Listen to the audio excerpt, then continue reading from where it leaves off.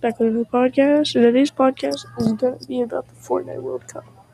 The Fortnite World Cup was a recent tournament for Fortnite. It was a very, very hefty tournament as well.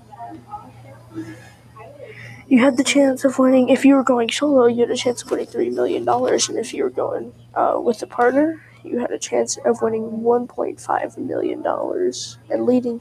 And yeah, so we're going to talk about just the steps that built up to that and everything like that. So first, let's start it off with the qualifiers. The qualifiers are pretty decent. You can win some money from those as well.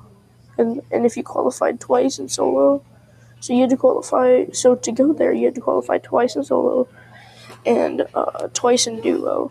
So makes me. So if you're doing solo, you'd have to qualify twice, and if you're doing duo, you had to qualify twice. Each person had to qualify twice. So the qualifiers, they had decent prize pools, that's anywhere from around $10,000 to $100,000.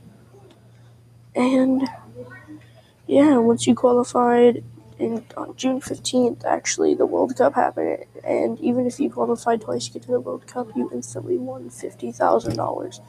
And that's a lot of money. You didn't even have to do good in the tournament. You just had to get there, and you won $50,000. But first prize. So in solo, first prize was $3 million. And in solo, the winner was believe it or not, a 16-year-old. Yeah, it's crazy. But anyway, after taxes, he won about $2 million.